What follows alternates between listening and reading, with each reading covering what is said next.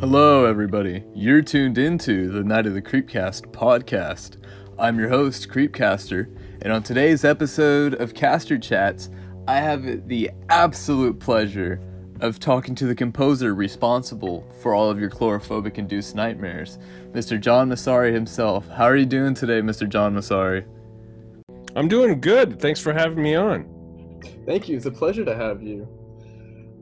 So, how about we talk about yourself a little bit, just for the casual viewing fans that may not know who you are. Are you sure? I thought we were going to talk about you. Oh, about me? Well, all right. Well, tell me a little bit about yourself. So, because you know all about me, I'd just like to know a little bit more about you, if that's okay. Yeah, that's fine. My name's Trinidad. I'm a huge horror enthusiast. I absolutely love doing what I do. My top favorite horror movies consist of Scream, 1996. You have Halloween, 1978. Right. You have Killer Clowns, 1988. And then Sinister, 2012 is one of my favorite paranormal movies. That's cool. Well, and are you a filmmaker, or are you just primarily concentrating on YouTube content or just blog content, or what? Well, it kind of started out as just something me and my buddy were doing, and my friends were like, hey, you have one of those kind of newscaster, broadcaster types of voices, and you do pretty good on a podcast, and you'd be able to share your vast knowledge of horror that you wouldn't typically find out of your average 15-year-old. So yeah, that's cool. Great. Yeah, you do have a good, I was going to say, you have a good broadcast voice. Thank you. Well, about me, I'm what we call, back when I started, I would call myself a film composer or a film/TV composer. But that term has changed in the past, I'd say maybe 10 years, and we go by media composer. Whereas, we're defined where you're doing music for media, because, we just don't have television anymore. We just don't have movies in a movie theater anymore. We have media. It's everywhere. Anything that can reproduce an image is now producing is also, streaming movies and music and TV shows from all eras. People are discovering content that they never knew existed, and that goes with me even. I mean, there are things I remember sort of watching when I was a kid. Like when I was a kid, way back when, Saturday morning they would show cowboy movies. Well, I didn't realize these cowboy movies were made 30 years before I was born. And I used to think they were really cool. And then I went on YouTube, and lo and behold, just about every cowboy movie and serial, they used to play movie serials in the movie theater. In other words, they used to have half-hour episodes of Batman. It was in black and white. There's Batman, like a break in intermission? Or before the movie went on. For your price of admission, there was a day where you saw a cartoon, you saw a newsreel, to keep up on the news, that was updated like every few days, and you saw maybe they called them the serials. There was Buck Rogers in the 21st centuries. There was all kinds of cowboy serials that would play, and like about every couple of weeks there'd be a new one. And so people would not only want to come see the main feature, whatever the heck movie was the main feature, they would want to see these serials. Oh, let's see the next whatever cowboy show. And I remember there was a series called Rocky Lane, Texas Ranger, right? Yeah. And I didn't understand any of it when I was a kid. Now that I'm watching it as an adult, it's pretty damn sophisticated. The music scores are excellent, exquisite. Some of them were done by 20th Century Fox, and some composers, I will not mention their name, they're still in the business. They said they cut their teeth making music for these various serials, and they never got credit. right? And so it's interesting to now to hear that with a more critical ear. So anyways, I went in a bit of music in a bit of media history. I hope that's okay. Yeah, that's fine. I actually really like that you touched on that, because while doing research, I found out that your golden dream pretty much is doing a Western. What kind of inspired you to do that? Was it more of like the John Wayne films, or because I used to watch that with my grandparents, John Wayne, right, Lone Ranger. Well, like I said, with my grandpa, we used to watch one of three things: wrestling, cowboy movies, or the news. That was it. And my grandfather, who's from Italy, his colloquialisms in English were all like kind of adopted from Westerns. Like he actually used to say, if you get upset at me, he would actually say, "I'm gonna fix your wagon," because he heard that in Westerns, right? So was it my dream to do a Western? How do I go about that? Well, it kind of happened. Some things in this business, if there's a Roman poet named Virgil said that all hardship can be overcome by persistent. Well, you can substitute hardship with goal. All goals can be conquered with persistence. So you stay in the business long enough, you work with enough people, you start attracting people that have things that are suited for you. Yeah. Does that make sense? So I got a call January of last year from Josh Becker. Now, Josh Becker was referred to me by a very good friend, and Joe LaDuca was unable to work on his movie. And now you have to understand, this is the Sam Raimi crowd. These are the crowd of people that work with Sam Raimi. And he said, "Listen, I got a referral to work with you, but I know you as the Killer Clowns guy." I go, "Well, yeah, but I do other music too." It's like, you're not just the Western guy. You used to do Xena Princess Warrior. We all did different things. We all wear different hats. But I must tell you, I cut my teeth on a TV series a long time ago called Little House on the Prairie, which is basically kind of a Western. Yeah. So he goes, and I go, and it just so happened by chance, I happened to be binge watching all these Westerns when I was a kid, but that were on YouTube. I must have watched, like I said, Rocky Lane, Texas Ranger. I must have watched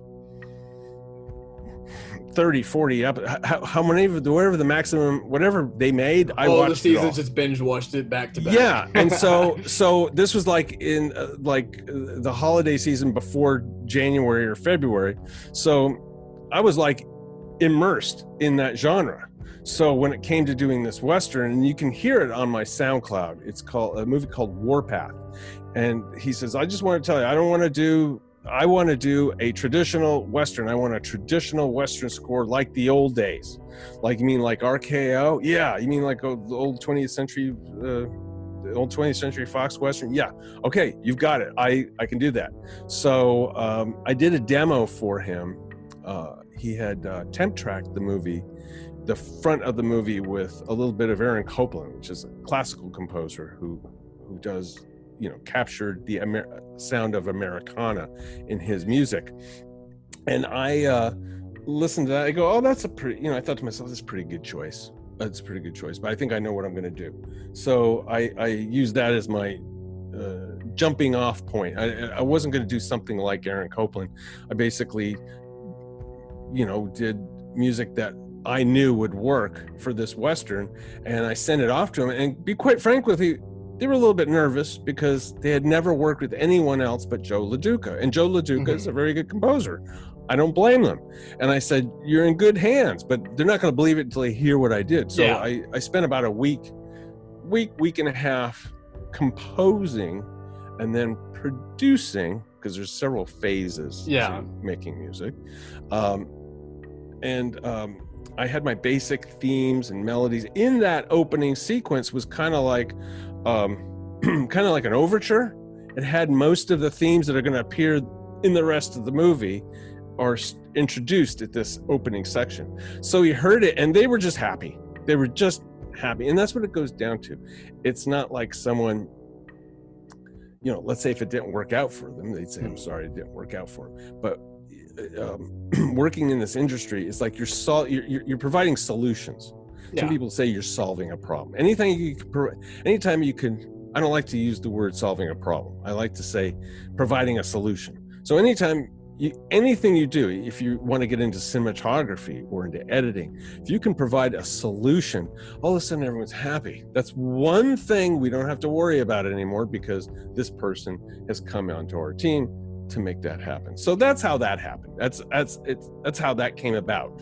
I mean, it could be, fate could have been such a in such a way that Joe LaDuca was fully available, and I wouldn't be talking about a Western, but I had so much fun. I worked on it for about 2.5, maybe 3 months. I had so much. Why did it take so long? Is because I was performing all the music on top of it, and they wanted a very orchestral sound, and you can do that with computers. It just takes a lot of time to massage everything such that it sounds real and it sounds organic and what have you. So, and that was a lot of fun. It was almost kind of like a vacation for me. As a composer yourself, staying on the country, sorry, the Western topic a little bit. How is it hearing and seeing how it holds up with, iconic songs such as The Good and the Bad and the Ugly? I see what you mean. Well, what I love about The Good and Bad and the Ugly is that was very, there's a term I like to use for that type of score. It's very indigenous, where Ennio Morricone says in The Good and Bad and the Ugly, he was trying to mimic the sound of coyote calling from afar,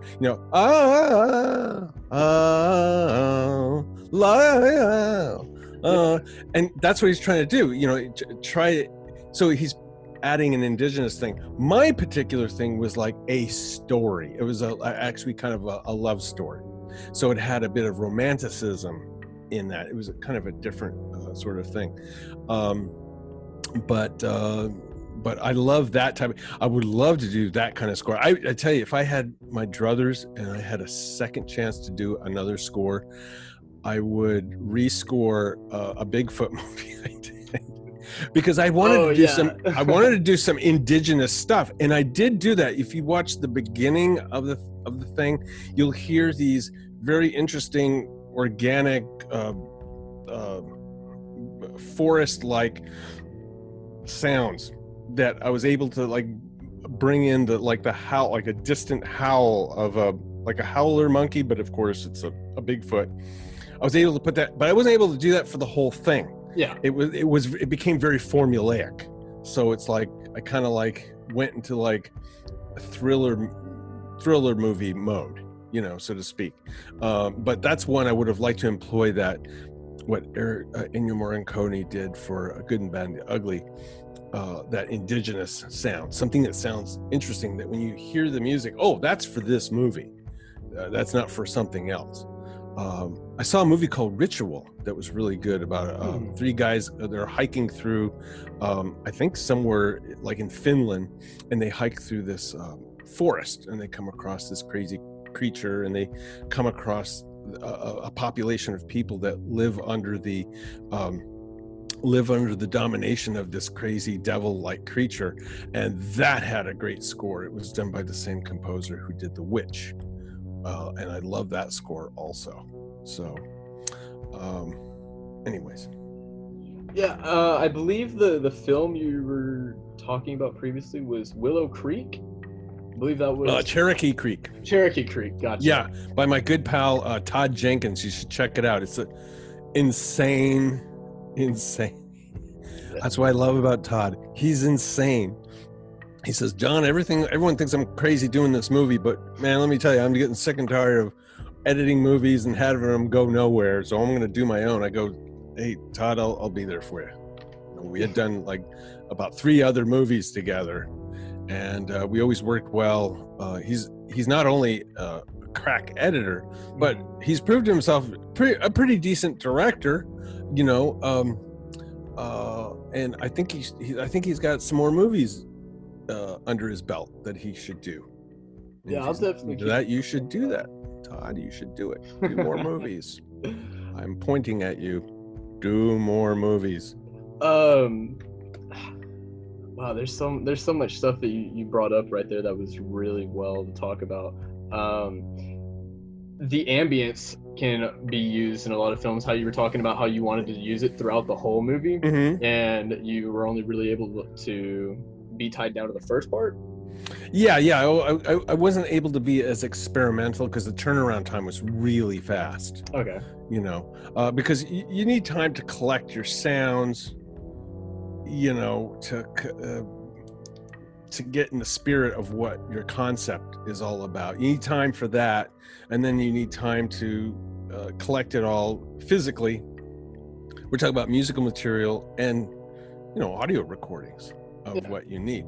You know, there was no budget for a team. Otherwise, I would hire guys. I go, listen, I need you to go give me wood, anything to any sound effects that I can turn into music that are that are illustrative of being in the forest at night, you know. And people that's their specialty, they would do that, and they would bring it to me, and then I would figure out, okay, how am I going to make music out of this, which is the fun part of it. It's the real fun part. But to physically go out and start recording, I mean, that's why you have like 3 or 4 guys, and some sound designer people have tons of stuff already that they've done that they've never used.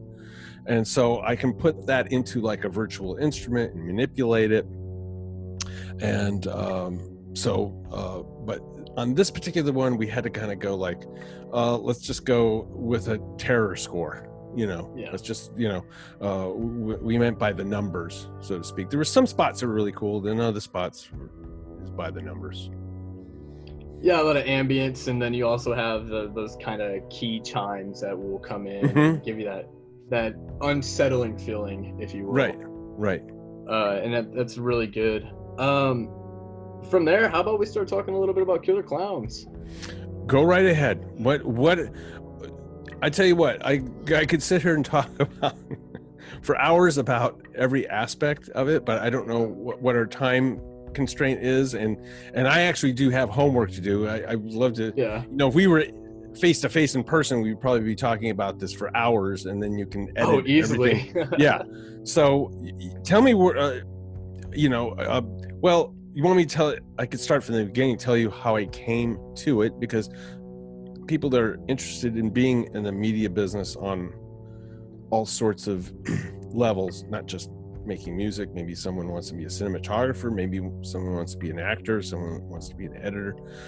I mean, everyone's got to get their start somewhere. Yeah, the paths that, you know, work their way to where you wind up are you know, it takes a while to like analyze them. You don't really think about it, but just about everything you do adds up and will lead you to where you have to go. I don't mean to sound too philosophical, but no, you're fine. It goes to, you know, if you keep all your ducks in a row, you're straight with people, you're honest, you treat people right, and avoid people that don't treat you right, avoid them. You know, if I was going to say, by the way, I'll take a little side note here. If anyone's going to go to college to study music, all power to you. However, I highly recommend you don't wind up in debt. But when you're in college, you have to take other classes besides music.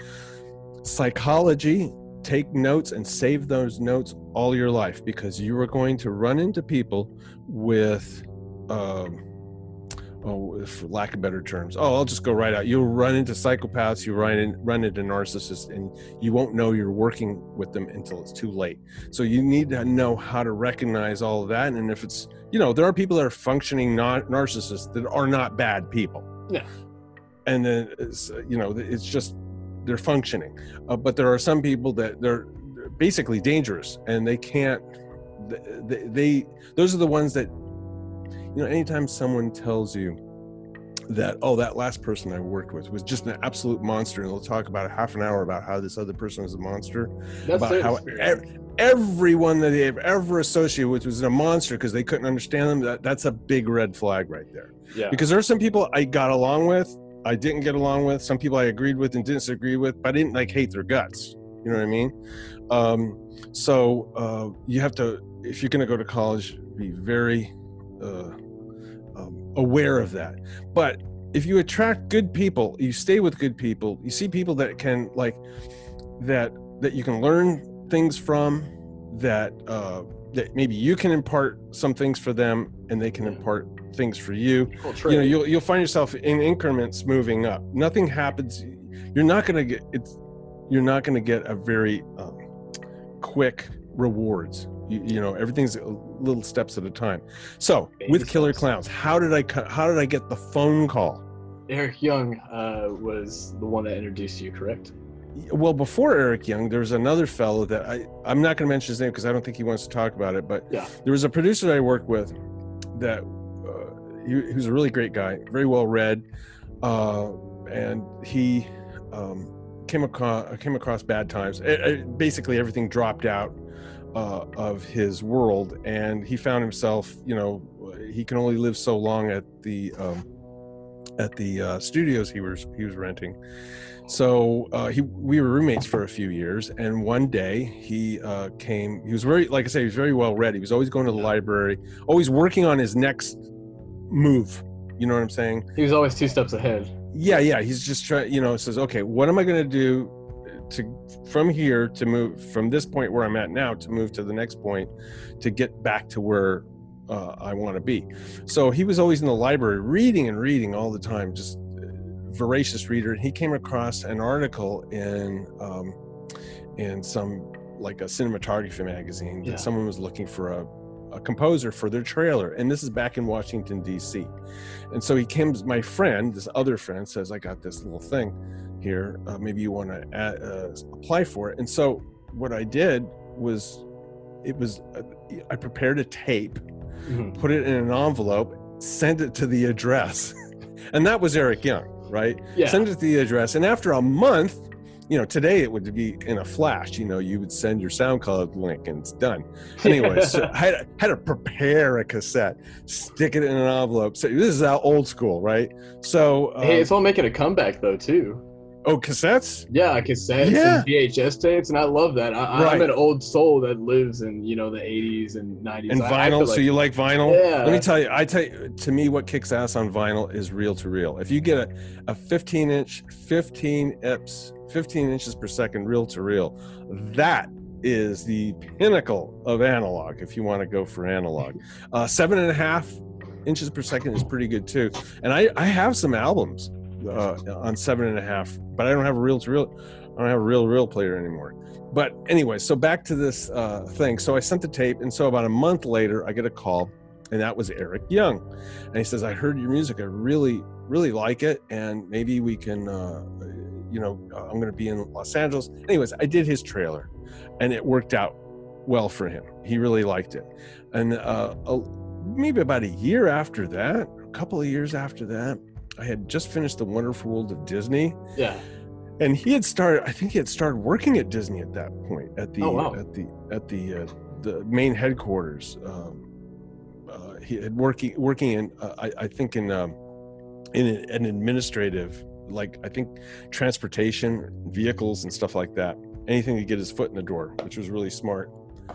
Anyways, he says, I have some friends that I used to work with back in DC. They're out here now, and they're doing a movie. They're brothers. It's a team of brothers. They do special effects. They're named the Chiodo Brothers, and they're Italian too. You would like that. And I go, oh, that's cool. And they go, what's the movie? Well, it's a science fiction movie. And I said, oh, that's great, but it's also a horror movie. Oh, that's cool. Kind of like Alien or something like that. Yeah. But then it's a comedy, and I go, oh my gosh, now you really got my attention. And it just getting better and better, man. Keep right. So I said, let me give you your name. Let me call Steve Chiodo. Steve is kind of like one of the main spokesmen.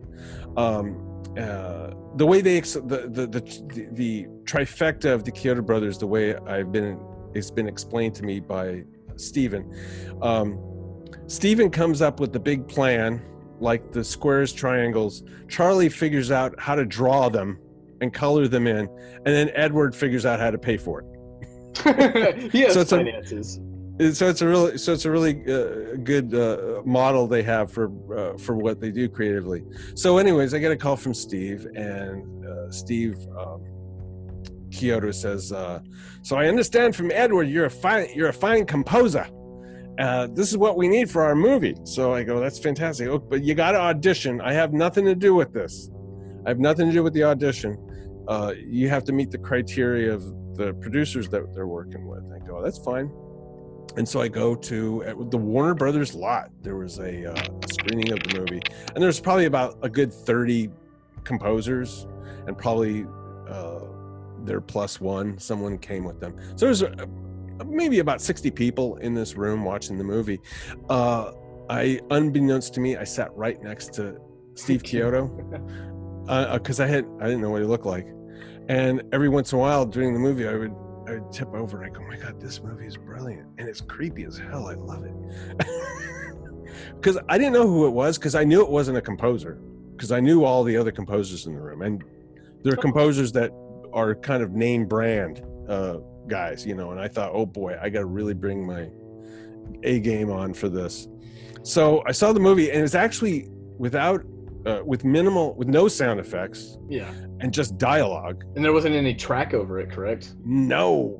The Dickies song was put into it, which was okay. I thought, oh, that's fantastic. That is such a cool song. And that's a great intro, by the way. That's an amazing song. That still holds up 32 years later. Oh yeah, and Leonard Phillips, who wrote the song, he is a brilliant guy. If you can ever get an interview with him, he's coming out with a book, by the way. Okay. He had a book deal, and I think he mentions me in the book because we did a concert together. Shout out. Yeah. I don't know who the publisher is yet, but I'm really looking forward to that. He and the only reason why I know is because his PR people requested some photographs that there was news media there, so there's some really nice photographs of photography done at that concert. So anyways, the song was brilliant, and I saw the movie, and it was actually pretty darn creepy without anything. And I remember, a few years before that, I had seen a movie by Richard Elfman, who's Danny Elfman's brother. Okay. The movie was called Forbidden Zone. And I looked at that movie, and I just thought that was the coolest movie. I said, I want to do a movie like that. Something that's bizarre, weird, and creepy, and kind of like, you see the movie and you realize, you go, what the heck did I just see? I have to see it again. I can't believe it. Wait a minute. First of all, the title, Killer Clowns from Outer Space. Yeah, it's such an outrageous name to think of. Right on the money. It's great. And then it's got a charm to it. There's, the acting has a certain cheesiness to it, but then you have those great matte paintings. And I remember when I finally got the movie, I told the guys, gosh, that whole movie could have taken place in that beautiful spaceship. That is the coolest thing in the world. But anyways, so at the end of the screening, the music director, his name is Bob Hunka, really sharp guy. Bob Hunka is the one that got the Dickies to do the song, and it was a perfect match. He said, all right, you're going to get, as you leave, there's an envelope with a VHS tape with time code on it, and visible time code. And in a week, if you could pick a scene. So the scene I picked was when Mike and Debbie go into the spaceship, and they get chased around, and then the clowns march onto the city.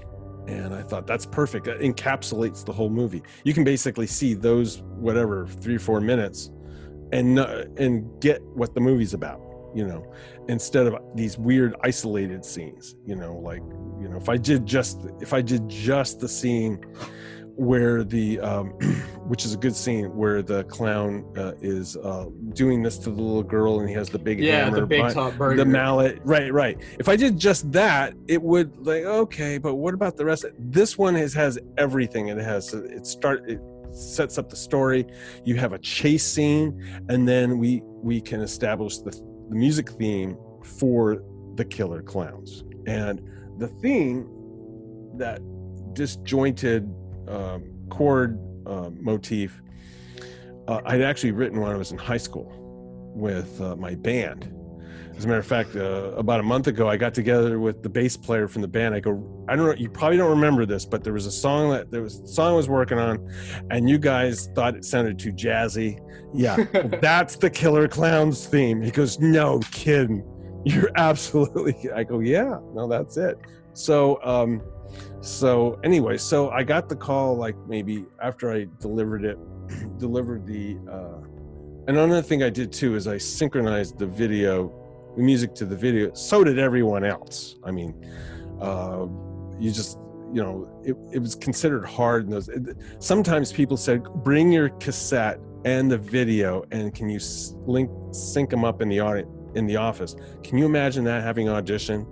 You're sitting there with a tape machine. You're letting the video go by. You're pressing play, and everyone quietly listens for 3 minutes to see how your music would.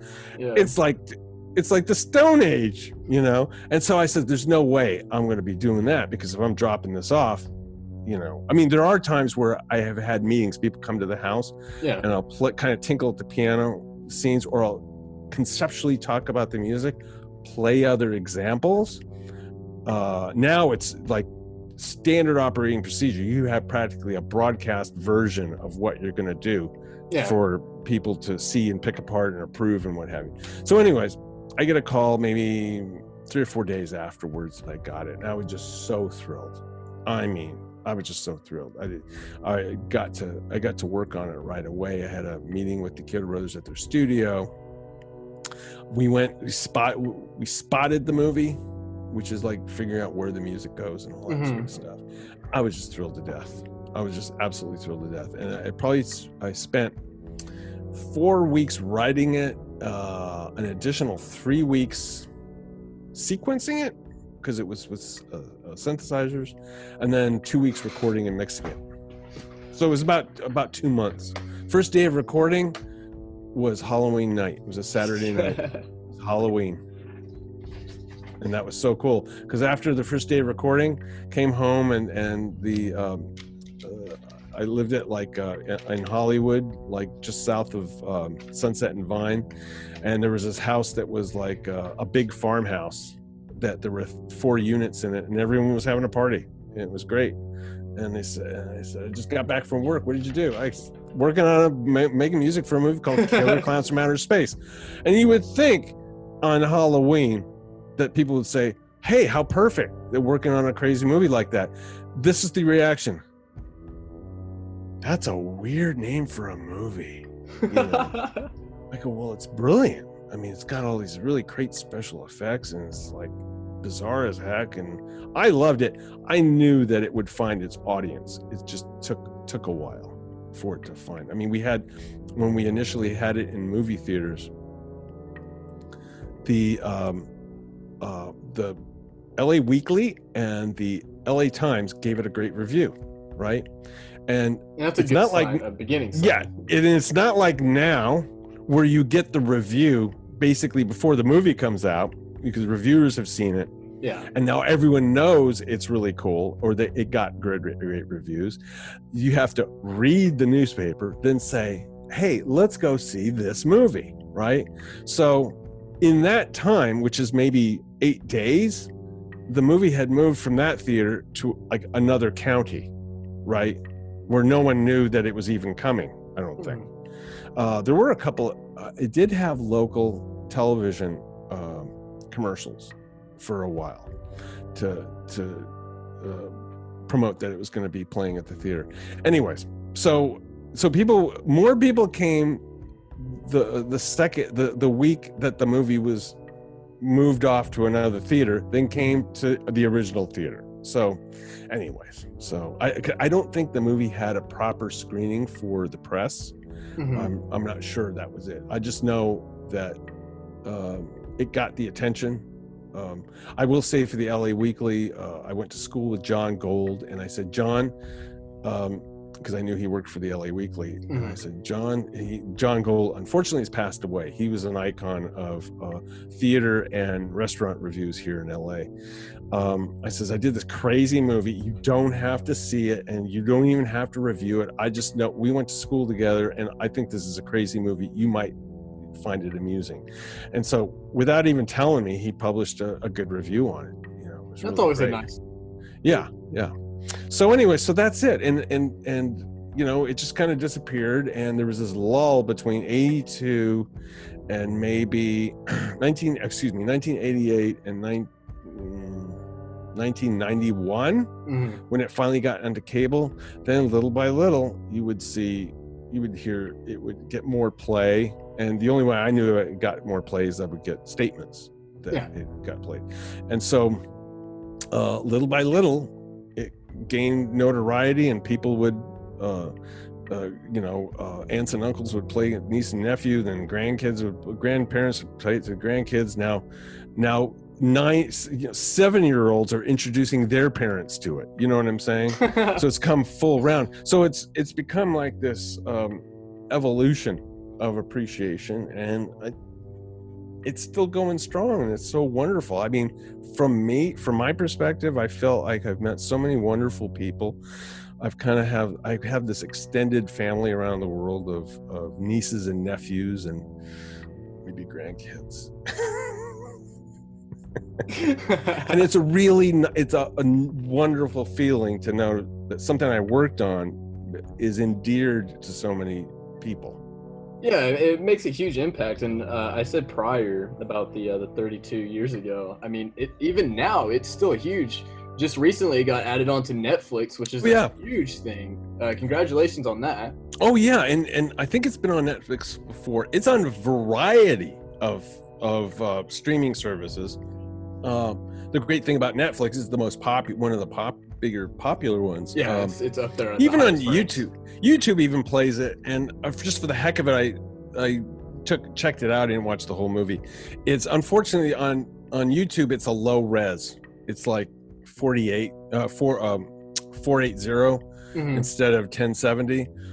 Definitely, I looked at both on my iPad, one on YouTube, and then the Netflix. The Netflix that's a really great transfer. I mean, I think it's the transfer that I used for my concert, which is a transfer of the original negative that was color corrected by the Chiodo Brothers personally. The 2018 concert, I believe, is when it took place? Yeah. Okay. Yeah. That, that was a lot of fun, and that's being developed right now as because of all that's going on. I mean, my goodness, Funko Pop has more Funko Pop characters coming out. For 2 years, Universal in Orlando had it, and this last year, Universal Hollywood had it, and it was, I mean, I couldn't believe it. To me, I was dumbfounded to see. I'm told that when the line is at capacity, there's between 1,500 to 3,000 people. Wow. In line waiting for an experience that lasts maybe 5 minutes. But I mean, it's worth it. I mean, I would imagine there would be that many people lining up to see an experience that lasts an hour and a half if it was released as another movie, another permutation of the story. Yeah, but that just also goes to show, how well received the movie is and how well it's aged. This movie made an impact on a lot of people. Some negative, my mom, but it's a good thing though. My mom said this was the movie that gave her chlorophobia, and I was like, chlorophobia? What's that? I was like maybe 8. And then she was like, whenever you get old enough, watch the movie and you'll understand. I was watching the movie and I was like, this is great. How are you scared of this? She said, no, I am terrified of clowns. So, well, I never had an affection for clowns. I don't know anyone that does. However, there are various philosophies of clowning that we're not aware of. You know, I remember seeing a family that one of their hobbies was getting dressed as clown characters and going to hospitals, and you know, they were delightful people, and their characters were delightful. The dad and mom did magic, the kids did like juggling and stuff like that, and they had this. They kind of look like, I want to say like a variation of anime characters. Huh. You know what I mean? They were actually, when you see them, you don't get scared. They're actually pleasant. Their colors are a certain type of colors, but there are ones that are like whoa, no. There are clowns I've seen shown up to a 6-year-old party that, you know, would generate you do not belong here. Yeah, generate a 911 call within 1,000 feet of a child, you know, that kind of thing. But when I remember returning my master tapes to the studio, it was Trans World Entertainment that did the original, and the agreement is that the tapes that back then there used to be this massive like reel, like about, well, some of them were big, like they were half an hour long. Oh, the film reels? No, the audio reels. Oh, okay. 2-inch tape. It was about this big, running on a big machine that was like as big as a washing machine with like a 8 horsepower electric motor in it, you know, running at a very fixed rate. And I mean, that was a big expense, you know. Each one of those reels were something like $200 a piece back then. I'm sure now it's, anyway, people that want to produce stuff and they want to go analog, okay, let's log in. First of all, there's no undo. Yeah, you got to get everything right on that. If you want it, you have to get right in your performance. And if you want to do any editing, you have to throw it onto digital, then back onto, you know. But anyways, I returned all of the tapes back to the studio, and as I was with the dolly, as I was coming up the elevator, there were some guys that were from the legal and accounting department. He goes, "What's this from?" And I thought they'd be thrilled. I said, "Oh, this is from Killer Clowns from Outer Space." They go, "Oh God, that thing's a dog. That thing will never go." This is way before it was even released. We were still in post-production at that point. We were starting to work on the sound mix. He says, "No, they just like they put the flowers on the grave, basically, for that." And boy, I wish I knew who the hell they were. I would like to fix their wagon. Man, I'm trying to go through my notes. Earlier you had said that the piece that you had made with your band back in high school, because in an interview you did say that you were in a thrasher, a heavy metal band that was considered acid rock and hard rock back then.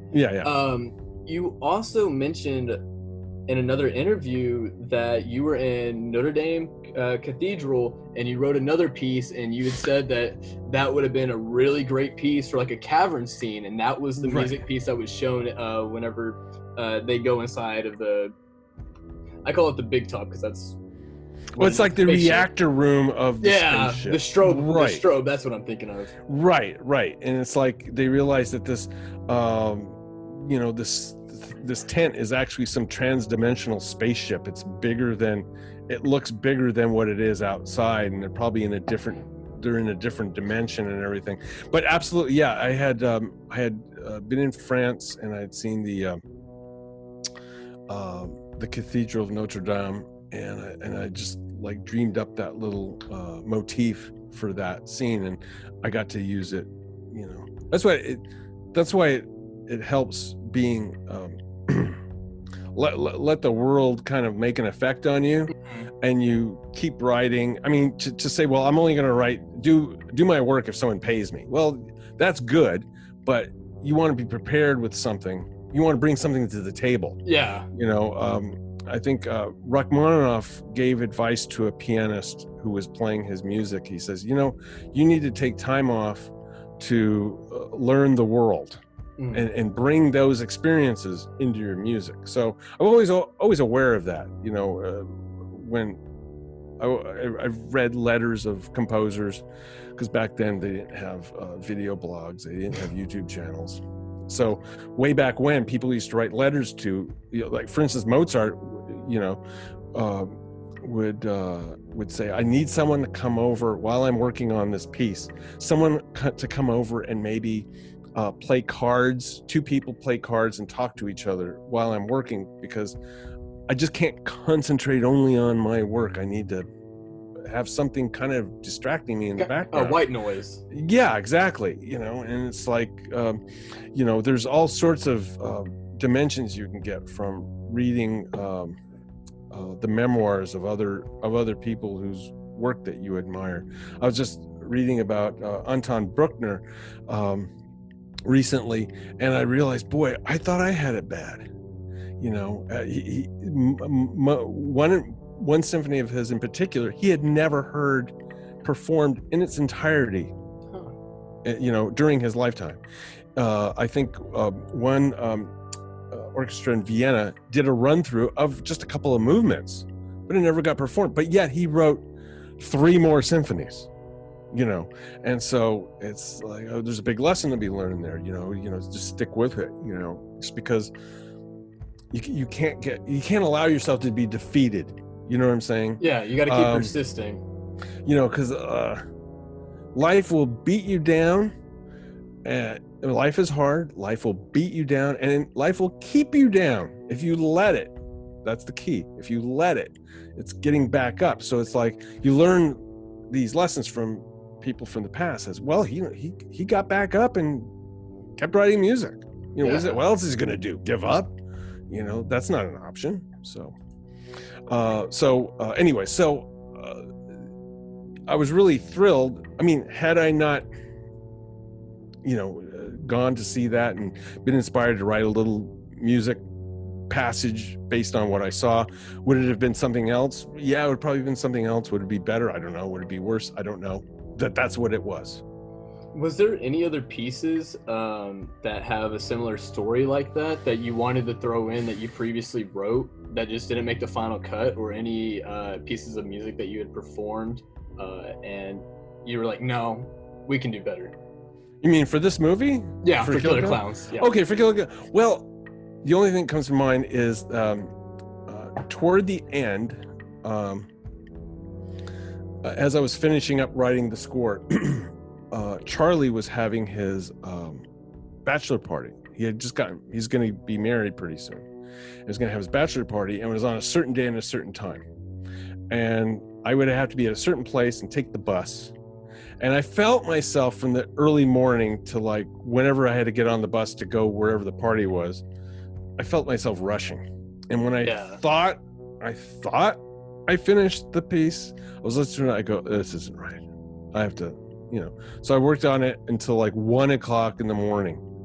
By that time, I didn't care if I missed the bachelor party, but I found out that there was going to be like an after party at their offices where they had sandwiches and stuff and other things that basically are unmentionable. Yeah, unmentionable. What happens there stays there. Yeah. No, it wasn't unmentionable, but it was just like, anyways, so I felt really, it was 1 o'clock in the morning. I had left there and I felt very satisfied that what I did is going to work. I can play it back in my head. It sits well in the scene, and that was the scene where Clownzilla picks up Dave and the police guy, and he takes his badge off. Yeah. So it's like it's basically when the spaceship blows up. Yeah, it's it's everything before that, and then when up until the pies hit them in the face at the very end. That whole scene had to be done right. That was very ambiguous. I can't say the word, but ambiguous to kind of set up the sequel, I would think. Yeah. The story kind of hung there. As a matter of fact, I found out from the Kyoto Brothers will tell you this too. That John Vernon that played Officer Mooney, he said, "Hey guys, you want me to pop out of the clown truck too? I'll do that." But they would have had to call him for. He was probably the highest paid actor And they had him say, okay, you stay in this room and I'm going to shoot all your scenes and then you can go home. But I think they couldn't afford to have him show up another day, but he wanted to do that. I guess they could have shot that inside the studio, but that was kind of like an afterthought, that he was going to be there. So, cause he wanted to be in the sequel. John Vernon, veteran actor, said, I got to be in the sequel. That would have been pretty tough. Yeah. And the actor that Royal Dano that played the farmer at the very beginning. I mean, he's been in countless character actor in just countless studio movies. All over. The list of his credits were very, very high. It would be funny to see him and his dog show up in a sequel. Interesting. Mooney is definitely one of those people. Whenever you think of Killer Clowns, you're like, okay, I remember Mooney. He was one of those antagonist characters, and his death is pretty much one of the main staples of the film. Like, whenever you think of it, it's like, you can make a dummy of yourself, but you're not going to make a dummy out of me. And then, hopefully that's his death. My favorite line of his, it says, is, I got through Korea, I can get through this bullshit. Me and my girlfriend watched the movie last night before the interview, and we were laughing at that scene together, and we loved it so much. Yeah, I mean, that's, when you think, and listen, I used that line. I know a lot of veterans, and sometimes when I say veterans, we're talking about veterans like not veterans that were Vietnam and before World War II. And sometimes they fall out of, they lose perspective. And I said, listen, you went through Korea and Nam, you can get through this. This is no big deal, so that's what made me laugh about that scene. It's like, if I got through that, I can get through anything. But he was a great character. He loved the Chiodo Brothers, and he really loved the whole idea of the movie. It was funny that his in-person loved that. Whenever inside of it, he's so full of himself, and he's just like, nope, we're not gonna deal with this. I'm gonna sit back, light up my cigar, and we're just gonna let this blow over. His whiskey and coffee. Yeah. Right. But the way he died was so brutal. Yeah. Oh wow. In the concert, the sound effect of him being pulled and clonking against the iron was just rang out. It was really awesome. But the whole reveal of his what would you call that, like a second death, so to say, like that's really dark. That's so cruel for a PG-13 movie too. You would have going into that, you wouldn't have expected seeing someone turn into a and it just gave that much for the gore fans. It touched on all the genre points, because there are some people that just love gore. The gore hounds of the community. Yeah. There actually isn't that much blood throughout the movie too. You see it a few times whenever in the very beginning, when there's the reveal, whenever Mike pulls away the cotton candy and it reveals his face. Farmer, I believe, is who it is. And then you have Chubby coming later and drinking out of the silly straw. You have death, but there's not very much blood. No, it isn't. I mean, you don't see people get eviscerated. And the Chiodo Brothers, they had a specific reason for that too, because they needed to maintain. They wanted a PG-13 rating, because if they went into R, now were the Freddy Nightmare on Elm Streets, were those were R, right? It was mainly due to the language, but they also was because I believe it was 500,000 gallons of blood they used for Johnny Depp's scene. Wow. All together, but I know they used a huge amount for his death scene alone, and that was with the whole rotating room where they turned it upside down. Yeah, it's a great movie. Well, you got to figure back then, there's like, okay, we want to market this movie. There was a hard R would make a lot of money if like all the people of that age group saw it. A PG-13, families, parents are going to be able to take their kids to it, and when it shows on cable, more is going to be more appealing. Yeah, you don't have to worry about dad and mom. So telling you, "Hey, change it the all comes channel." down to economics, basically. As a composer, I know this is going a little bit back, but Mhm. was this your first time ever using a all-female choir? Because for the Big Top Burger scene, uh, you had said in an interview that they used an all-female choir. Gosh, I gotta tell you honestly, choral. I had not yet gotten around to choral works. I mean, even when I was in college, I mean, that I never. It was mostly instrumental. I hadn't yet dealt with choral works. So, and by the way, that was a sample Okay. of a female choir. And you know, it's interesting. I watched the scene and it sounds so quiet. Yeah. I'm thinking I could barely hear. It would be great to have a female choir plus a boys choir on top of it. That would even be a children's choir. That would be even creepier. Yeah, especially for that scene. I was watching it last night and I thought that it was silent for a moment, but I paid really close attention and I could briefly hear it.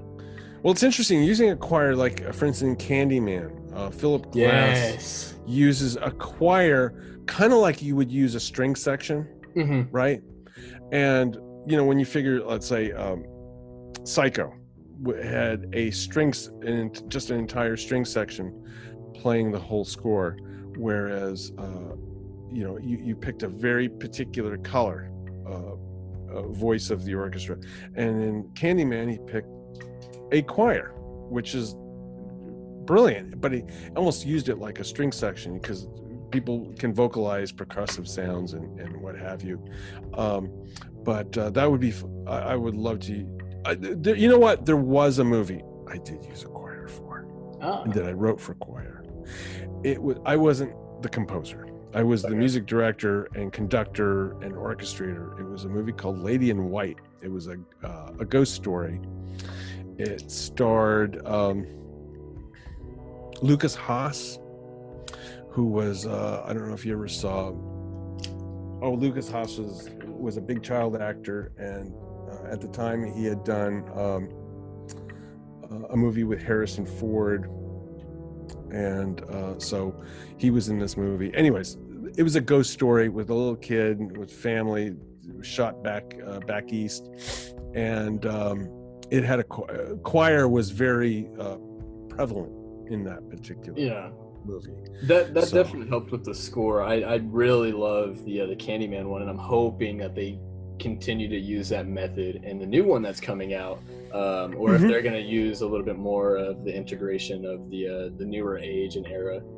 Right. Speaking of and we're rolling. So back to what I was saying. As a composer that's normally used to using, you know, your instruments and whatnot, Christopher Young, which did Sinister, I expressed in the beginning, I absolutely love that movie. That was one of his first times using a lot of kind of, I guess you could say, electronica in a way, or digital aged sounds. And I wanted to know how you outlook on that versus, or using the newer era versus older era, and if you have an appreciation for the people that use the older era more. Well, I have an appreciation for Chris Young. First of all, he's just the sweetest guy in the world, and a very, very, very innovative composer. And we went to school together. Actually, I finished a year before him, and we studied from the same composition teacher. And he instilled. Now, this was a composer that did not compose.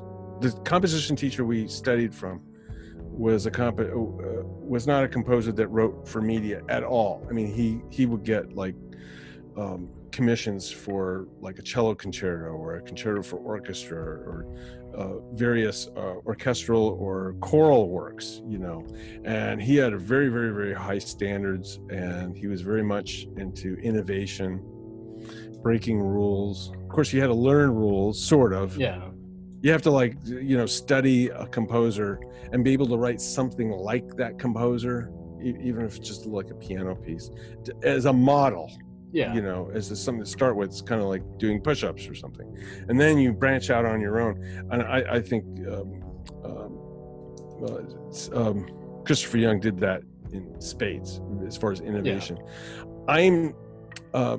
The movie you were talking about is what? Sinister? Sinister, yes. When was Sinister done? I don't want, because I'm getting my titles of horror movies all mixed up. The first Sinister was done in 2012, and the newest adaptation. Okay, was all right. Okay, I know what you're talking about now. Yeah, because there was another. Someone asked me about that, and I actually heard the score, and he employed some. Yeah. James and Chelsea, shout out. They're great. I love them. Yeah, they're really, really wonderful. They okay, so in that film, he remember what I was telling you before when I was doing the Cherokee Creek. Yeah. I wanted to like get some elements to do something into. That's basically what he did. Mm-hmm. And it's a technique by a composer named Carl Stockhausen, who found sounds and put them together in a way where they made music, you know. And usually if you have a musical mind, you can figure out how to express yourself or express musically with rhythm and tone and cadence, music like that. But that was absolutely brilliant and innovative. And he just celebrated a birthday not too many days ago. Christopher Young. Happy birthday, Christopher Young. Happy belated birthday. Yeah. Did you actually ever get around to watching that? I know that interview happened about maybe 2 years ago. Yeah, well, what I did is I think the parameters of that were, they want to know what my opinion was on various scores. I go, let's make it interesting. I'll watch scores. I'll listen to scores of movies I have not seen. Mm-hmm. So all their subscribers sent a bunch of titles to me, and I picked out the ones I liked, and Sinister was one of them. Yeah, that I had not seen. So, I'm sorry. Continue. No, that's fine. No, and when I had listened to it, and you asked me if I'd seen the movie yet, and is it okay if I haven't seen the movie yet? Yeah, no, that's perfectly fine. I have a backlog of movies. You're a very busy man. It's a big treat for me if I can get down to sit and see the movie. There are some movies I've seen so many times. Any that stand out as your favorites that you can? Yeah, but they're not horror, not necessarily horror movies. It's like I mean, there's a movie that, there's videos picking this movie apart by frame. Yeah, you're gonna freak out at this title, but the movie Pinocchio, the Disney adaptation. Yeah, the animated. Yeah, okay. The 1941. I mean that. Oh, brother, that is a complicated movie. There's a lot going on in that movie. There's betrayal. There is unconditional love. There's retribution. There is. I want to be a real boy. What's that? I want to be a real boy. Well, you have to earn it. You have to earn it. There is, he has to come to terms with all the, he was seduced by the temptation of immediate satisfaction with the cat and the fox, and he pays for it dearly. And then his father has to come after him to save him unconditional love, because he wants to save his boy only because he loves his little boy. And his son realizes that he owes so much to his dad for this unconditional love, that he now has to save his dad because his dad got into peril. He got swallowed up by the whale. Mm-hmm. And now he's going to help his father get out of the whale. There's just so much going on in that movie, so much symbolism. They knew exactly what they were doing when they made that movie. Let me tell you. The music works is so integral to that movie. Yeah. So anyways, you asked about a movie I've seen about 1 million times. That's one of them. And you could say it's a horror movie because look at it.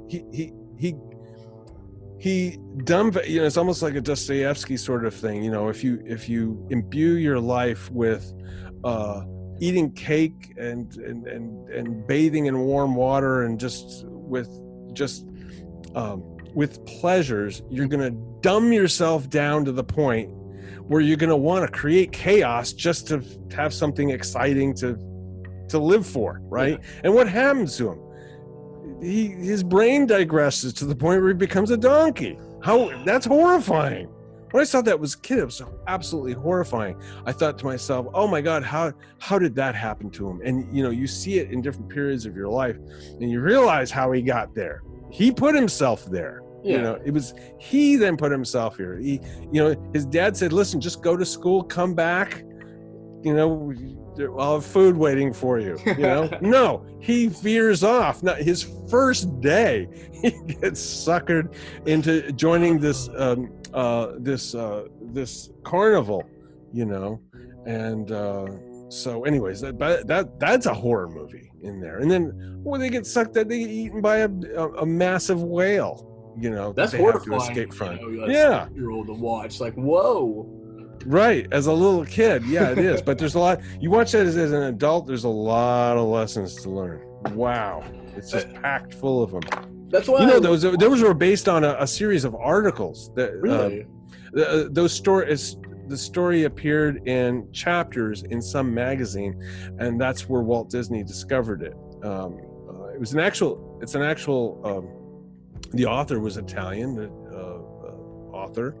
And I actually have the 78s of the original radio broadcast they did like in the 1930s. It's all in Italian, where they go through the story is actually far more complicated than what's in the movie, because the articles go over like a period of a year. It's like a novel, like a large novel. But anyways, so boy, I hope I'm not disappointing people by talking about Pinocchio. No, we're interviewing you. You're helping me learn more about yourself, and you're helping me learn more in general, because I wouldn't have. Oh yeah, and it's like there's another movie called it's a Dr. Seuss story, The 5,000 Fingers of Dr. T, where there's this horrible, evil doctor who kidnaps kids and makes them play piano, makes them practice piano. Sounds more like an R.L. Stein. Yeah. So I've probably seen that movie several times also. It's great color, great production, great music score. And that was considered back then a B movie. It would be the movie that would be playing like after the main feature. You would see this other movie. And sometimes when you're in second place, sometimes you try harder. And so some of the movies were really excellent. A little bit about what you just said, trying harder. I know you said at the very beginning that you were up against a lot of higher class. Well, I would say guys that had more credits than I did at the time, and they certainly had more resources too. Whenever you came out on top, did you feel like that was like an underdog story? No, when I found out that I got the job, I realized I got a lot of work to do. I really get to work. I mean, no, what is it? I think there's several sports that if you showboat, that you get demoted, kind of thing. Like, I know in Japanese sumo wrestling, if they see you smile with pride, boom, you lose the match. Wow, kind of thing. Huh. So yeah, it's like one of the things that they have to show like complete humility in sumo. But it didn't even cross my mind. I just realized I had a lot of work to do. This has got to be really great. This has got to be as good as I could possibly make it. Yeah. And it paid off. The score is absolutely amazing. I mean, me and my girlfriend are really dumbfounded by how great it was. Like, we absolutely love that. We added it to our playlist on Spotify, so it just plays and pops up every now and then. And when I finally came to, well, there's several people. It's not just myself, but other people and I. His name is Peter Hackman. He used to be an executive at Varese Sarabande Records. And now he's a manager of music artists. And Peter one day said, "Hey, what's going on with Killer Clowns from Outer Space?" I go, "Well, it's funny that you ask, because I was just thinking of since the music, even though it was recorded with synthesizers, it's so classic in nature, compositionally, I can easily just transcribe the music I wrote for the synthesizers for a real orchestra, and it would sound really cool. And so he says, well, let's pursue that, right? And then and I thought, and I also acquainted very well with Bear McCreary, and I thought, how fun would it be for him to play on it, do something, you know? So he was like, oh man, he would be. I said, you kidding? That's the best thing.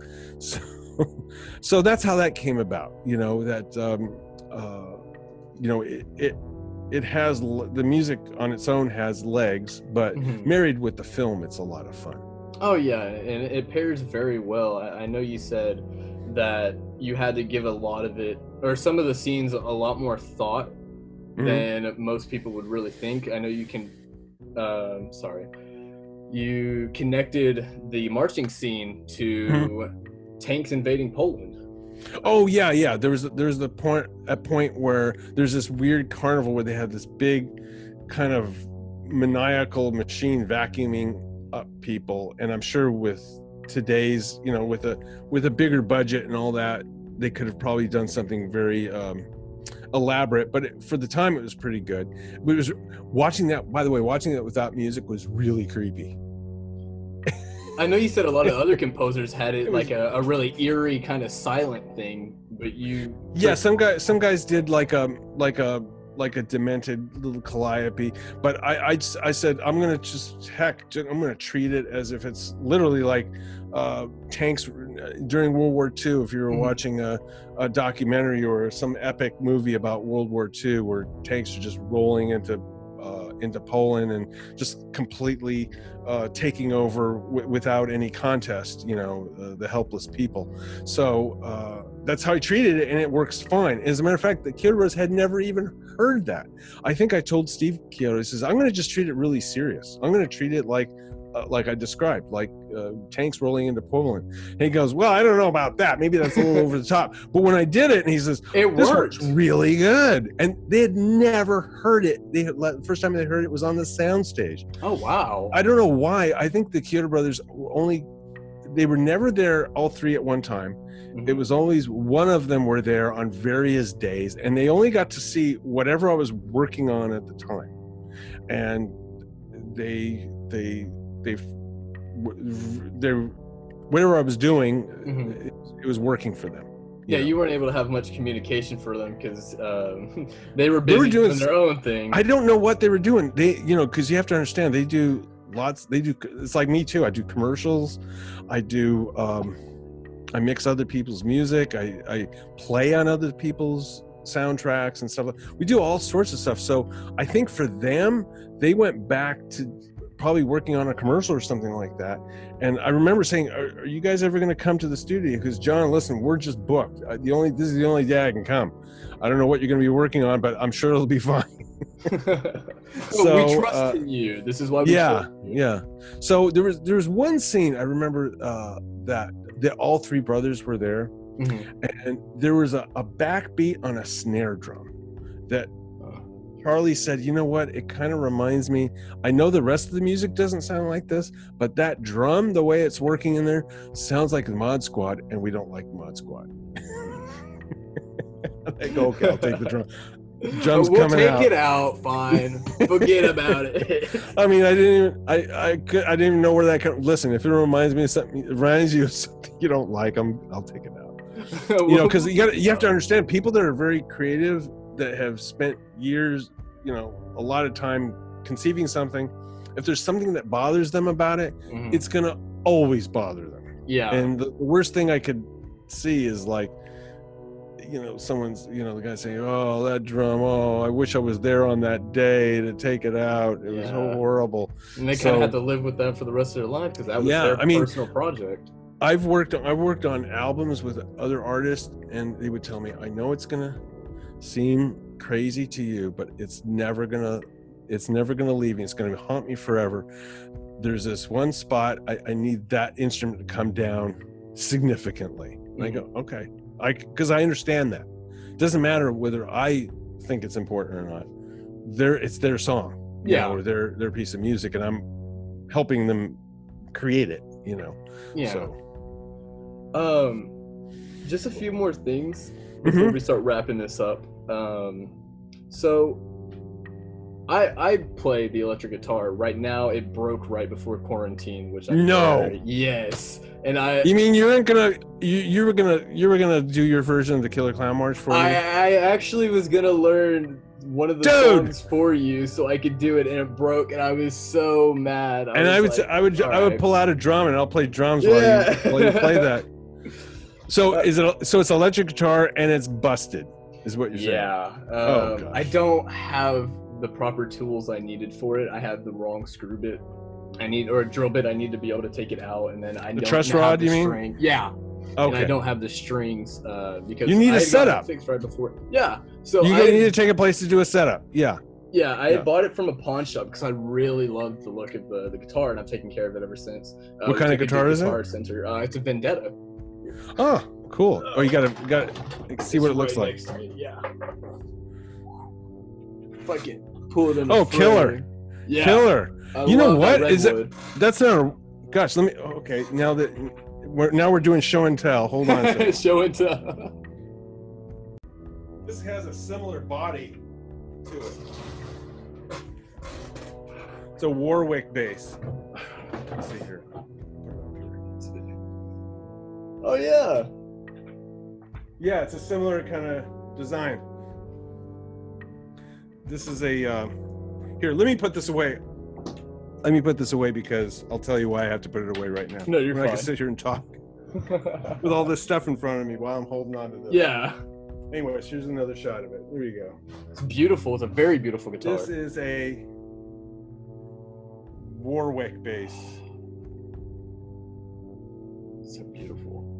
Okay. A custom Warwick bass that technically I have there's no reason why I should be playing that. It's very beautiful. It's a gorgeous bass. It's actually, although it has a similar pickup setting as a Fender Jazz bass combo. Okay. The way the pickups are set, but it's really an awesome instrument. I really have no business playing it, but sometimes a friend of mine say, "Hey, you want to borrow a bass?" Because I'll say, "What are you doing?" "I'm doing this project."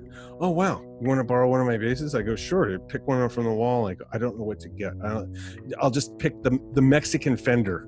I'm fine with that. I mean, there's a lot of great records have been recorded by Mexican Fender precision basses made in Mexico. So, and he goes, no, you should play this. This is what you should play. I just had a setup done on this. It's really great. Strings have been changed and all that kind of stuff. I insist you take it. Yeah. So it's like I took that. So, but I'm sorry that you weren't able to get a setup on that.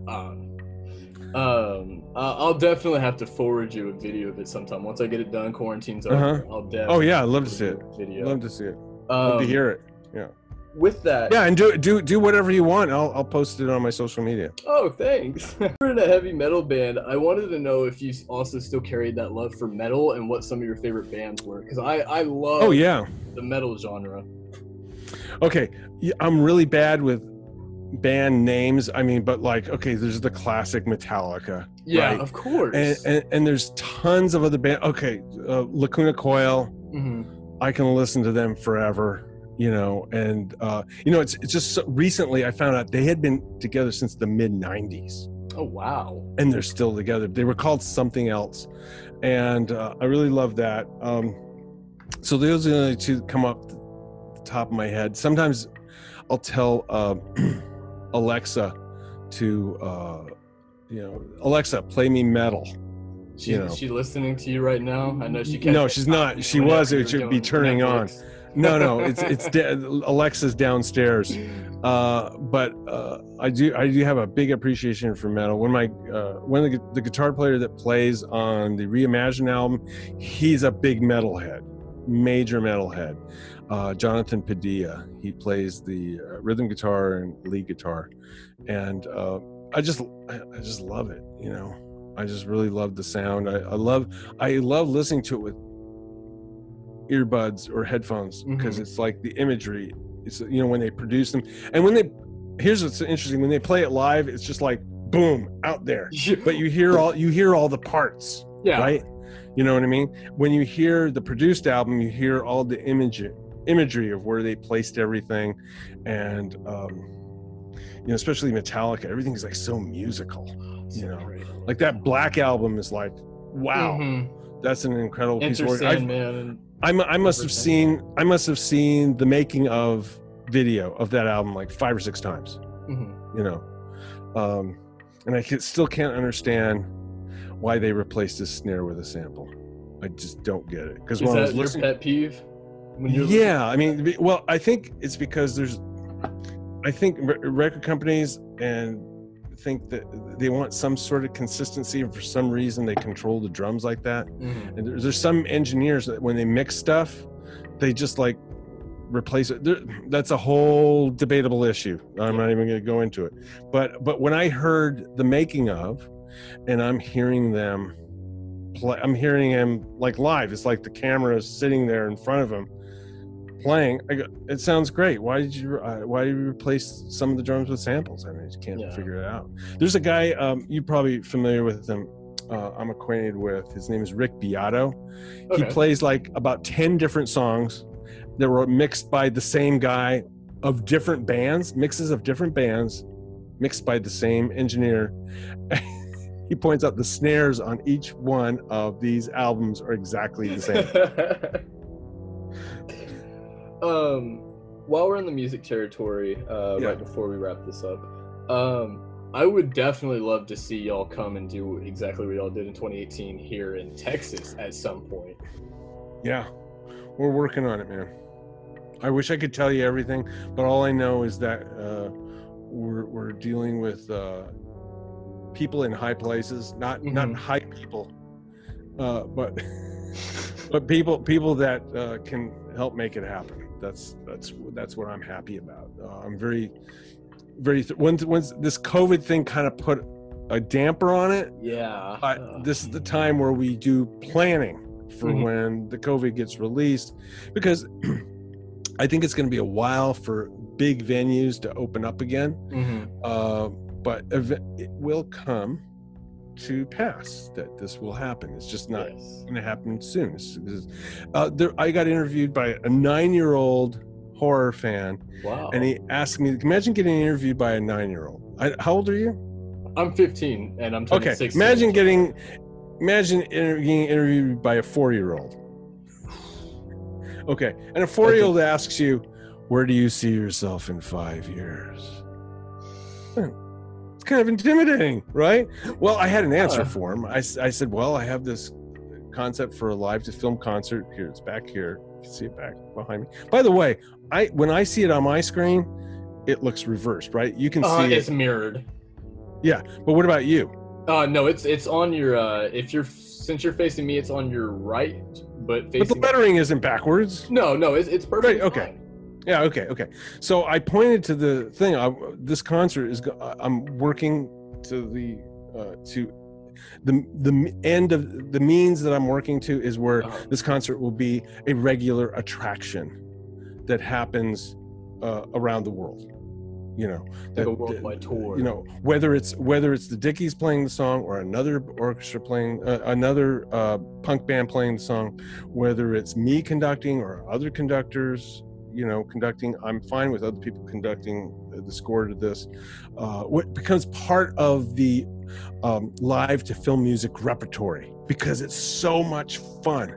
I can't tell you, if you comb through YouTube, you'll see people that were there at the concert. They took footage on their cell phones.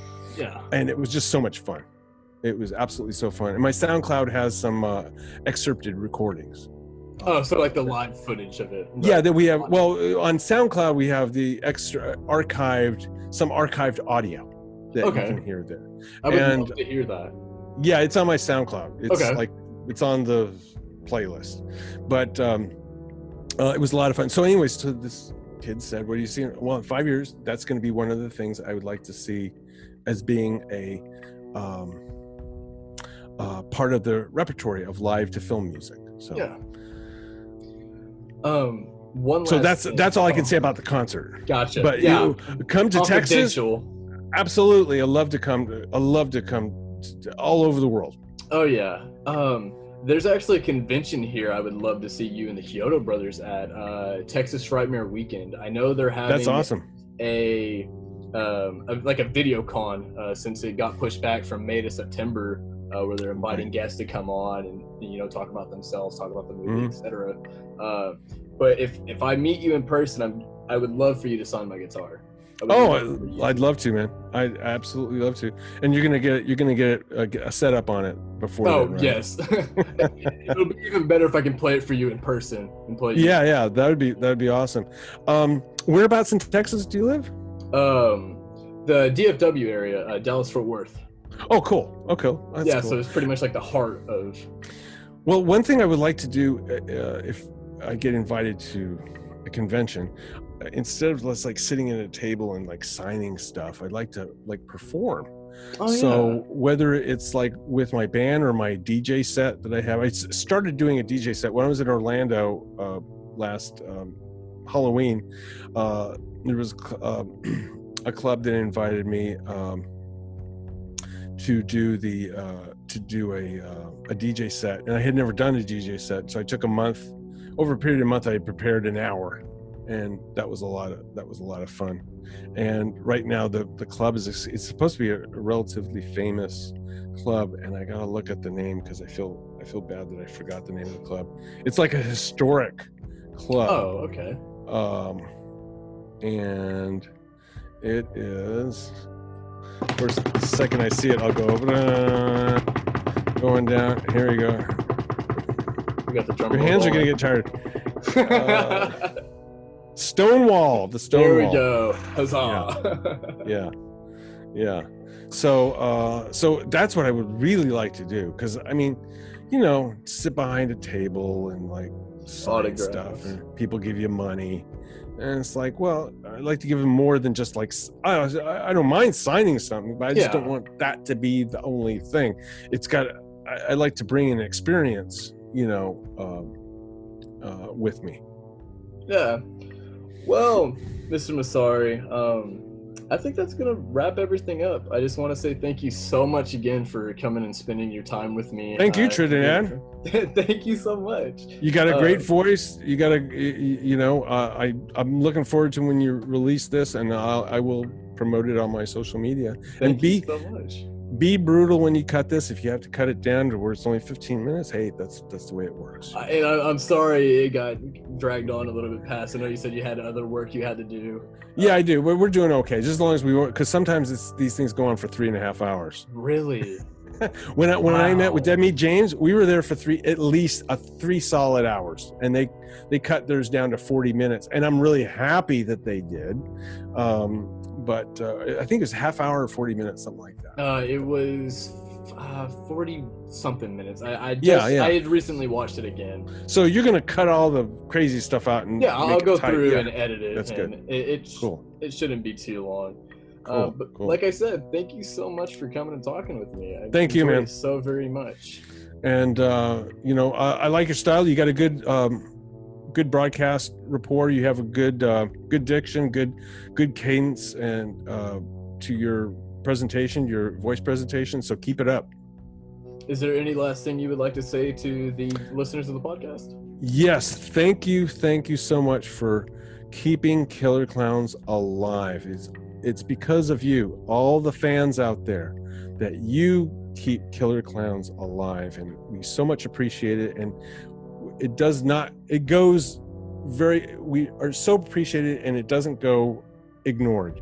And we are working to give you guys something new with the Killer Klown brand, and that's what I look forward to.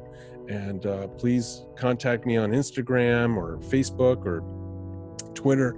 And you want to give that a little shout out real quick? Yeah, that's it. It's basically John Massari, and I'm on Twitter, on Facebook, and I'm on Instagram. Yeah, I'll leave a link for that whenever I post it in the description to help you out. And if anyone has any music or artwork, anything you want to send me, some cosplay video, I always share it. I mean, it takes boom, share, share. There's sometimes I'm waiting for something.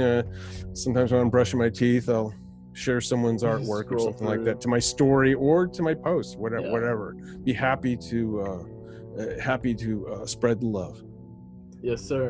And on that note, I would like to thank everyone else for listening to Night of the Creepcast, and I hope you all have a blessed day. Thank you.